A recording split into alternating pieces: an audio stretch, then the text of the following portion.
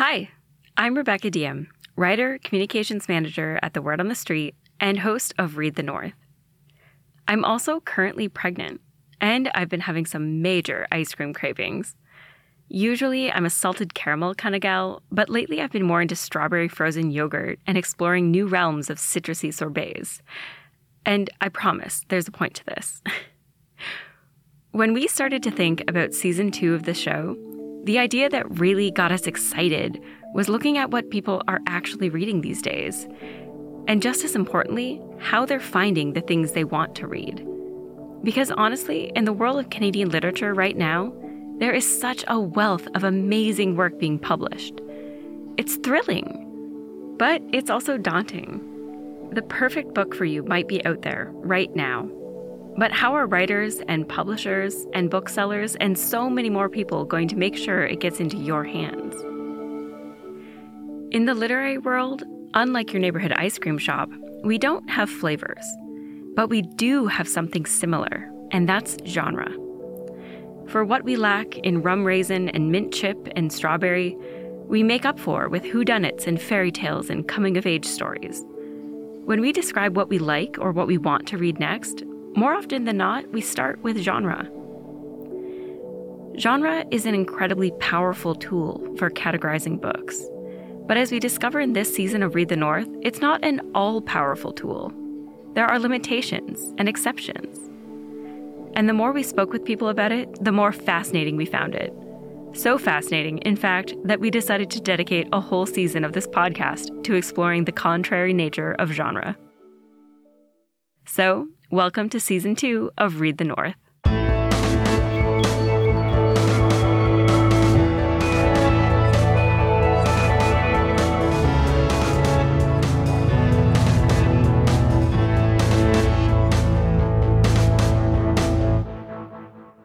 This season, our journey will take us through the lands of romance, horror, mystery, sci-fi, fantasy, and memoir. And at each stop along the way, we'll be speaking with writers, booksellers, publishing professionals, and more. In these interviews, we're taking stock of the state of genre in Canada and all the important behind-the-scenes work that goes into discovering your next favorite book. But first, we set out to discover if CanLit itself is a genre.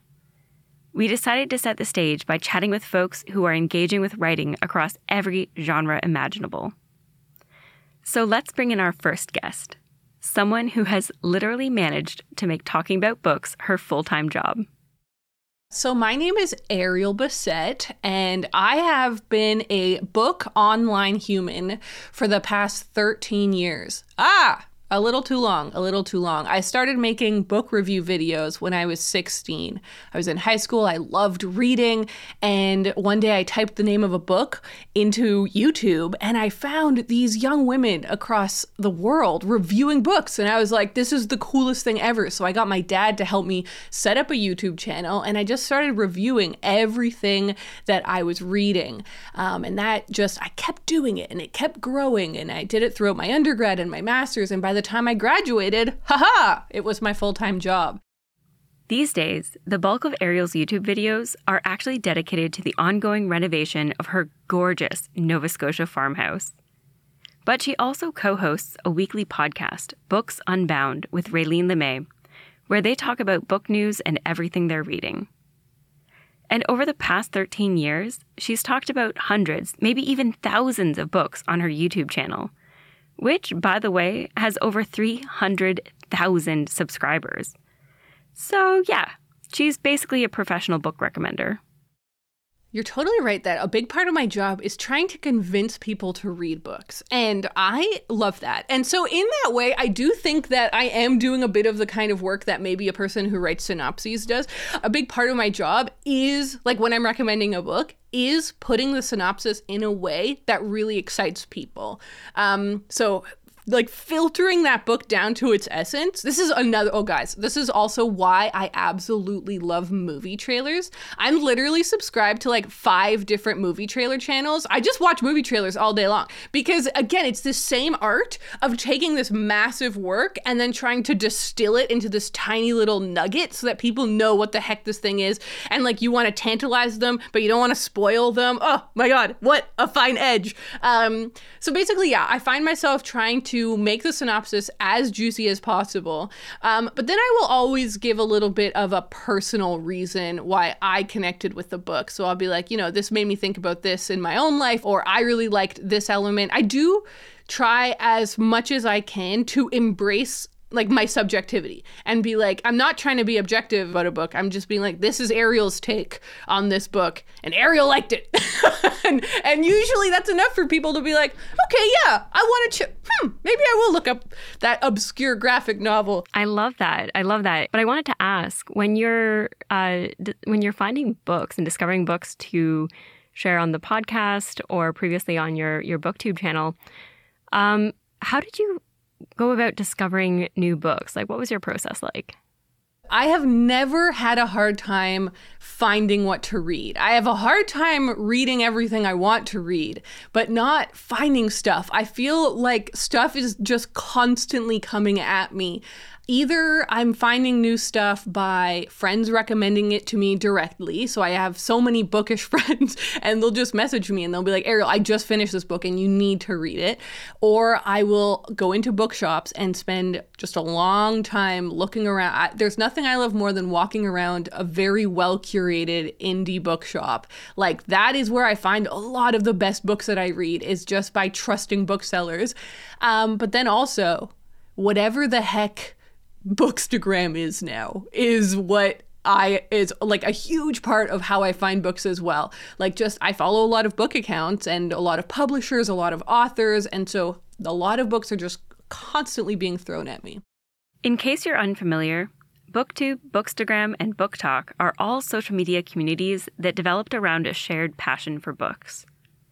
But of course, if you have Ariel's job, not only do you need to find books to read, you also need to figure out what you're actually going to recommend. I mentioned her more than 300,000 subscribers, right? A recommendation on Ariel's podcast or her YouTube channel can give a book a huge boost. And as a Canadian book world influencer with a huge international following, she has an amazing opportunity to give local talent a leg up onto the world stage. I make a really big deal of highlighting books that are Canadian when I happen to be talking about them. Like, it never goes unnoted. I won't be like, and I read this really good book. I can't not then say, and it's Canadian. Like you say, my audience is really international. So on YouTube, for example, like it's almost half of my audience is American. And then the next big chunk is British, actually. Not that everyone needs my statistics here, but then it's only third place that's Canadians. And then after that, it's a lot of other countries, right? And it's the same way for our podcast. And so I find it really exciting to be able to bring Canadian books to other people. I think we're writing such beautiful, interesting, cool things here.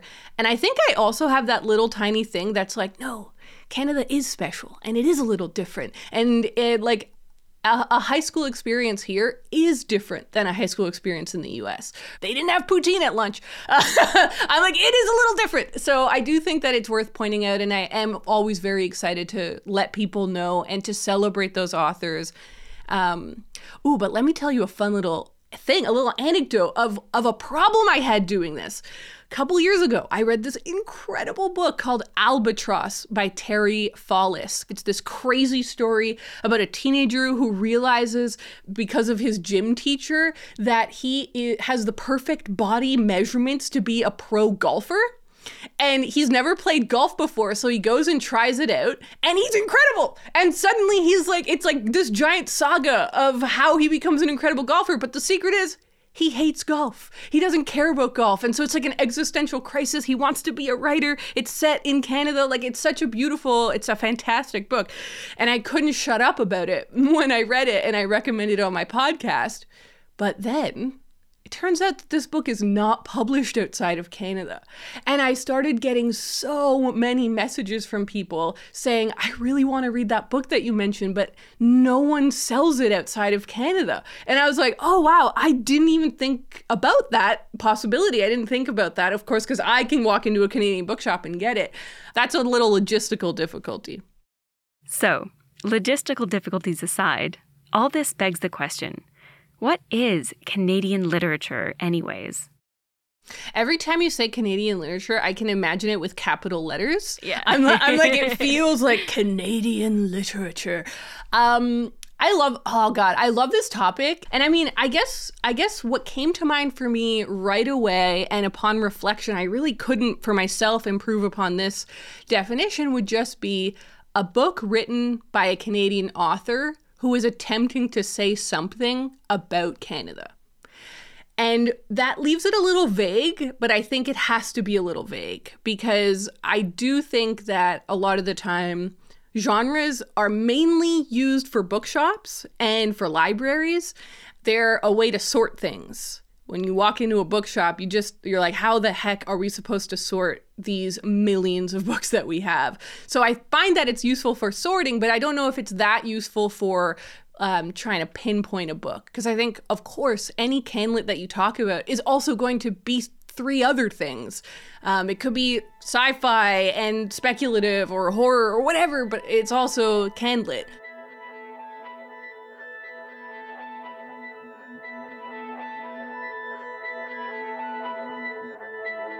This feels like the perfect time to bring in our next guest, a bookseller who also thinks that canlit isn't particularly useful for pinpointing a book.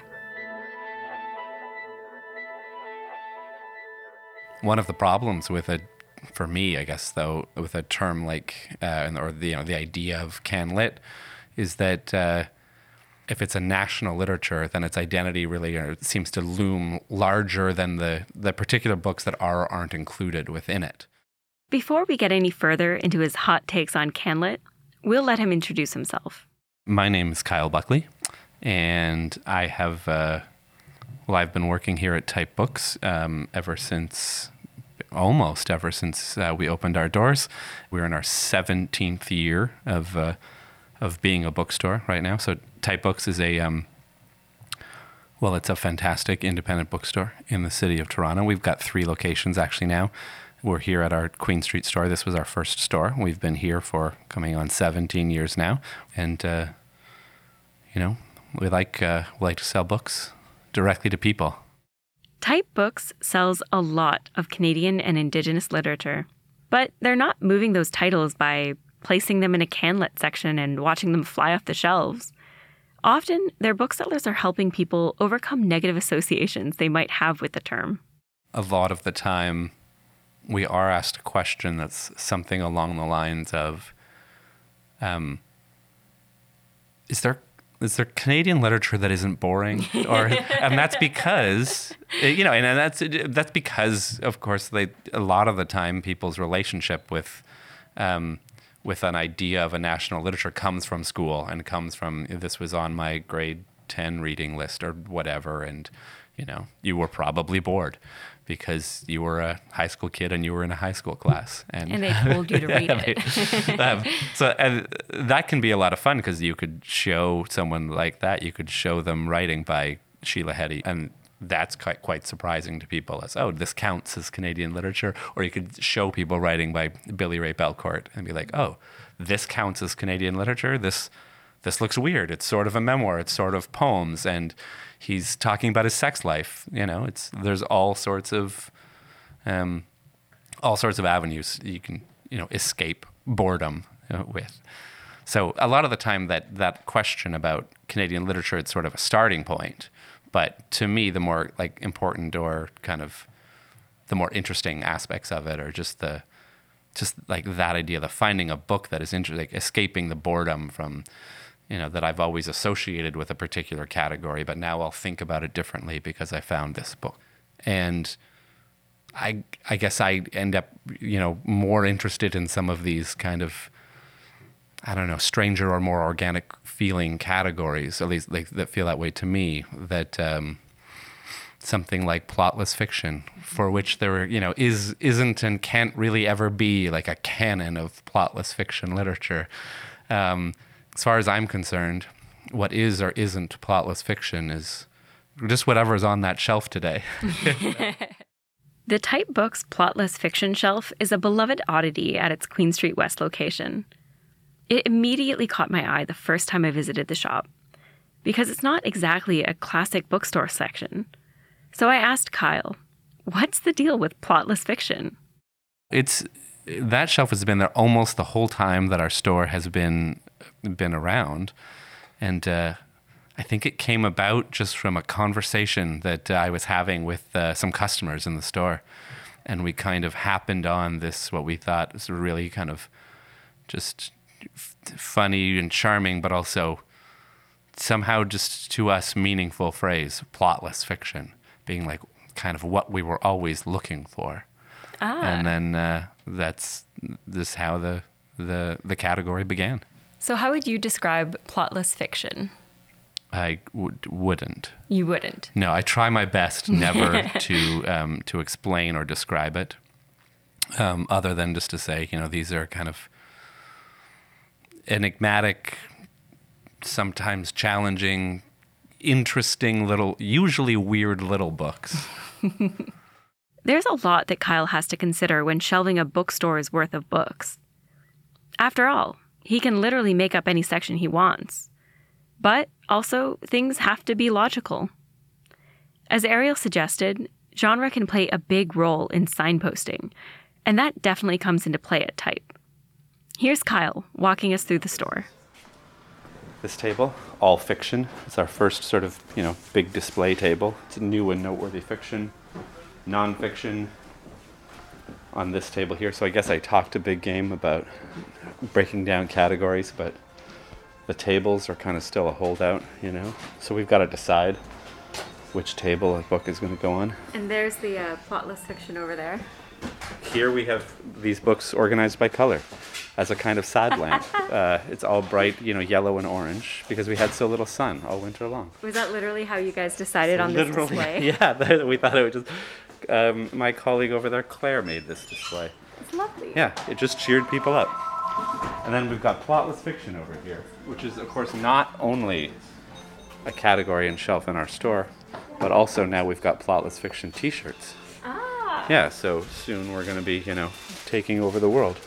I need to pick one of those. And then, fiction, poetry, graphic novels, essays, self-help books. In this, it's mostly sort of subject-based categories here in the middle room. A lot of cookbooks, food, history and memoir, and music and sports, movies, etc.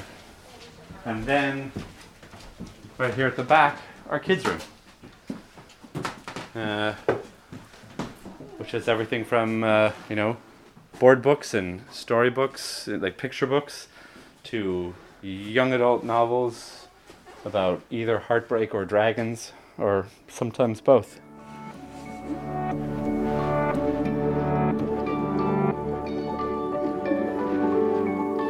A lot of books, could really, in a lot of interesting ways, fit nicely into so many different categories. And then one idea is, well, maybe you make sure that book is shelved in all of the categories it could be in, whether it's cultural studies and memoir and environmental studies and whatever else.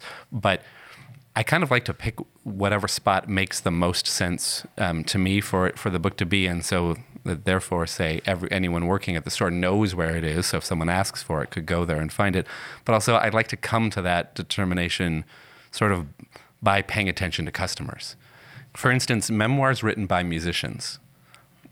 When people want, a memoir by Patti Smith or a memoir by whoever else, Flea from Red Hot Chili Peppers, they don't go to the memoir section to look for it. They go to the music section. It's just something that tends to happen. So memoirs written by musicians makes more sense to me to shelve them in music than in memoir. You see, it isn't knowing genre inside and out that makes a bookseller great. It's knowing their customers inside and out. And really great booksellers know how to connect their customers with the right book for them. Like, I like that idea of having a kind of long-standing relationship with our sort of community of customers. And when someone comes in, I like already knowing sometimes, being like, oh, look, this just came in. I think it's perfect for you. And that's a lot of fun when then someone is just willing to just be like, sure. I mean, it's always fun to recommend books you love to people. Mm-hmm. That's always fun. And that's a really kind of, I think, really sort of special experience. But it's also sometimes you want to recommend a book that it actually might not matter if it's something you love. You figure, I think this is the kind of thing you're really looking for right now. Yeah. When you're looking to make those recommendations, like, what are the most important elements that you need in order to make like a good book recommendation to someone? The question I like to ask people a lot of the time is, which wasn't a question I think I sort of formed intentionally. It's just something I found myself frequently asking people in the store. If they were looking for a book, I'd say, what do you want that book to be like? And if they might say, I want a novel that's character-based, that's really fun and easy to read. I want a true crime story but sometimes they just describe how they want to feel while they're reading it. Mm. Something that's going to surprise me, something that is going to really get my brain moving in a direction or in a way that that it wasn't before. Something that's going to make me cry my eyes out. Something that is not going to make me cry my eyes out. Whatever it is, So sometimes genre is part of those conversations, but other times it isn't. And that might have something to do with this thing Kyle has noticed over the past 17 years of working at Typebooks Queen. I think definitely in terms of genres intersecting, genre has become less and less important just because of, we've been talking about Sheila Heti, and she wrote these fairly autobiographical novels that, like How Should a Person Be, I think was sort of her really most impactful or most popular book. And you could make a case that it doesn't really count as fiction. But then, she wrote it as a novel. And there have been a lot of books that are technically not fiction that just have been, I guess there's this term creative nonfiction, although that, it seems a bit strange. But yeah, I think that a major trend that has lasted as long as, and sort of keeps even getting more so and has lasted as long as our store has, is that the distinctions of genres, I think, have become less and less meaningful to people. Yeah, I guess like it's more focused on the reader's experience and less on like the marketing categories. Yeah, I think that's what I hope, at least. Based on Kyle's glowing recommendation, I actually did pick up a Sheila Heti book the next time I visited the shop. I love being able to walk in and say, hey, I'm picking up this book. What else do you think I should look at? It's cool to hear that other readers and writers are freeing themselves from genre conventions and playing with story in whatever direction it leads them. But genre markers can still be helpful when it comes to marketing. And social media has opened up new and very powerful channels for discovering and sharing books. Here's Ariel again. I think the biggest problem that publishing has had for so long is just trying to get their books into the hands of readers. And like you mentioned, usually there are these very traditional routes that people go down. And by people, I mean publishers go down of like, let's put our book in the window of these bookshops, and we're going to pay for that to happen. Well, only X amount of books can have that done. Right? Only a few books are going to get that treatment, and those are going to be the books that have the biggest marketing. And those are only going to be the few authors that the publisher can afford to really market that year. Whereas with social media, there is, as we know, probably in a bad way, endless cycles. Right? Like it's just endless trend cycles. So there is no figurative store window. You can upload as many photos of as many books as you want, and then those publishers can share those in a way that isn't physically limited. So I think that's kind of probably a really big deal. And I do think that a big part of it for Instagram and for BookTube is aesthetic focused. And I don't think that's bad. Like I love books, and a big part of that is the object. Like, I love the object of a book. I love how beautiful a book can be. And I find that the books that get big on Instagram or YouTube or anywhere else on the internet are books that have beautiful covers a lot of the time, right? I'm seeing these really gorgeous covers, and I think this is so interesting, like reissues of older books, but now we're getting better covers for them. I'm like, that's driven by Instagram. You can't tell me that is not driven by Instagram.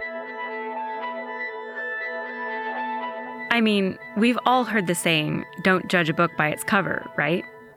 But the fact is, we are absolutely judging books by their covers. Sometimes a gorgeous, intriguing cover is what sells the book. And that's definitely something our next guest has to think about. So my name is Sophie Paz-Lang, and I am a designer at Tundra Book Group, which is the children's imprint of Penguin Random House Canada, and have been at Tundra for almost 2 years at this point. Sophie has worked in publishing for more than 5 years now.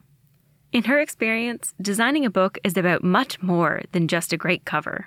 So yes, we do consider the book as a complete package. So it's not just the front cover, although that is like a huge part of what helps to sell the book, but it is considering, all aspects of the package, considering the book as an object.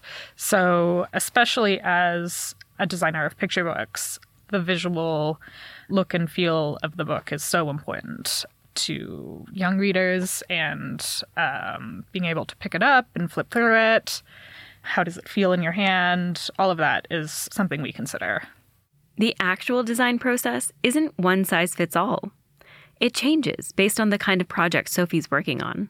When it comes to designing for, let's say, a novel, I will generally get the manuscript from the editor at a fairly later stage. We're not in the development process anymore. It's gone through some rounds of editing and stuff like that. So I will give it a read and make all my notes and stuff like that, and sort of begin the design ideation and process and doing sketches or sort of mock-ups. And then it will be discussed internally with the editorial group, with marketing, with sales. They will all have sort of input at this point. And of course, the author, the creator, will have input. And from there, we'll narrow down our ideas into what the final product will be. When working on the children's side, you're starting this process sort of a lot earlier and a lot more organically with the illustrator as you're developing the sort of like visual look of the book. You're working on the cover design sort of in tandem with how the illustrations in the interior are developing. Yeah. So, when you approach projects, in what ways would your work be informed by the genre of the book that you're designing for? That's a really interesting question. The cover of your book is going to sort of distill the essence of what the book is about. And within, kind of our marketplace, there are sort of visual conventions that we understand for books like a mystery book or a science fiction book or, historical fiction. All of these different books have very different visual languages and looks to them. So say something like a mystery novel, a lot of the times there's, a very specific look to a more gritty thriller, sort of hard-boiled type of mystery novel. You'd have high contrast photographs and large sort of blocky or sans serif type or something like that. But also within the mystery genre, you can have something like, a cozy, humorous mystery. And that can have a completely different look. Something, more with pastel-y colors or paper textures or a small illustration or, kind of retro fonts or something like that. That can be a completely different visual look, even though they're within the same genre. And we're using design and color and form and type and texture to distinguish these two ideas that are within the same genre. All the choices Sophie makes in a design act as clues that help us to mentally categorize where a book belongs. But those choices aren't only influenced by genre. They're also influenced by broader design trends. I think that a lot of the time, the market dictates what people are interested in. And if we see something that's working in the market, we use that to compare to our book. And we say, this is working really well. What can we do that is similar, but also new and fresh? So my job as the designer is to, look at these comparable titles and say, I'm going to make something similar, but it will also be different. It's not going to be a straight copy. It's going to bring something new to it. And I do that through the choices that I make, picking the illustrator, picking the fonts, picking the colors, picking these sort of things. And that's the unique voice that I bring to this book. Nice. Where would you like to see cover design head in the future? Like, what are your aspirations for cover design? Oh, great question. Make the type smaller. Make the visuals bigger. That's not exactly. No, that's a good point, because I feel like, when everything got condensed down to like internet thumbnail size, that really must have had an impact. Yeah, that's something we kind of look at all the time. How does this look thumbnail sized? And I don't think that's a bad thing. I think we are working to meet people where they are and how they find books. And a lot of the time it is through social media. It is through online shopping. And that's just an important consideration that we need to put into place. So I think I joke a little bit that we need to make the type smaller, but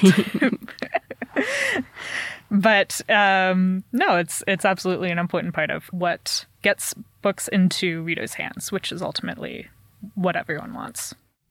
So social media, discoverability, genre, trends, those are all huge factors when it comes to putting together the total package of a book. But what about all those books that don't really fit anywhere? The genre benders, the trend defiant, the hard to place, the plotless fiction. Sometimes, a book lives in its own unique niche that doesn't really have an existing visual language. So then what? Yeah, that's a really interesting question. I think especially for like literary fiction, which can be so broad, it's kind of about capturing the mood of the book, I suppose. Is it mysterious? Is it somber? Is it a little more humorous? So it's about finding what the mood, the vibe, what the essence, the tone of the book is, and then the imagery. The imagery can shift, the imagery can be different, but it's really about understanding the tone and the voice of the book. Ultimately, genre, it's just vibes. Genre contains multitudes. It's a useful classification system. It's a powerful marketing tool, but it's also, sometimes, something that we're making up as we go along. Do you have any favorite genre or genres? Oh, yeah. I think I really am one of those annoying people who just loves reading in all genres. Like, when I go to the bookshop, I'm excited to go everywhere. I need to see everything. Right now, and I don't know if it's going to be a favorite genre, I'm trying to read biographies. I have a bunch of biographies that I realize I've accumulated, and I'm like, okay, I could see myself being a biography gal. Like, I could be this person who's read that... You know that giant Sylvia Plath brick that came out a few years ago? It's like 1,200 pages. I'm like, yeah, and suddenly I'm intrigued. But my favorite books that I tend to pick up are like bored women, like women who are bored. My co-host, my best friend, Raylene, that should be a shelf at the bookshelf. Yeah, like bored women. She called it unsound women. And I think that's also very good, where it's just like women who are like, there's something wrong and they're a little bored. I'm like, I love that genre. If Type Books wants to have a plotless fiction shelf, and Ariel wants to say her favorite genre is bored woman, who are we to say those genres aren't real? After all, they are the experts. And I'm all for taking the traditional boundaries of genre and tearing them wide open. But I'm also really curious about what other genre fans think. In this episode, we've spoken a lot about literary fiction, which is often associated with the term canlit. But there are so many talented Canadian and Indigenous writers who are winning global accolades for their work in science fiction, fantasy, mystery, thriller, horror, romance. And we can't forget about creative nonfiction and memoir, the ultimate crossover event between reality and storytelling. Over the rest of this season of Read the North, we'll dig into each of these quote-unquote genres and discover which rules were made to be broken, the core elements that our experts think are crucial to uphold, and how readers are finding their perfect match in an era of unprecedented literary abundance. Join us for interviews with authors, booksellers, and industry experts as we explore all the flavors in this great literary ice cream shop. And I'm hungry again. For books. And also ice cream. Thanks for tuning in to Season 2 of Read the North. The show is hosted by me, Rebecca Diem, and produced and edited by Quentin Bradshaw. Theme music and scoring are by James Ellerkamp. Production assistance and episode artwork is by Haley Richardson. Thank you to our guests for this episode, Ariel Bissett, Kyle Buckley, and Sophie Pazlang. If you enjoyed this episode, please consider supporting the show by subscribing, leaving a review, or sharing it with a friend. Read the North is a co-production of the Word on the Street Toronto and CGRU 1280 AM. For more CGRU programming, you can tune in and listen live at cgru.ca. To keep up with the Word on the Street and all the latest festival news, be sure to give us a follow on social media at Toronto WOTS or sign up for our newsletter at toronto.thewordonthestreet.ca. New episodes will be released bi-weekly all summer long. Tune in live on CGRU 1280 AM or at cgru.ca every other Wednesday, and subscribe to Read the North on the podcast platform of your choice. Thanks for listening.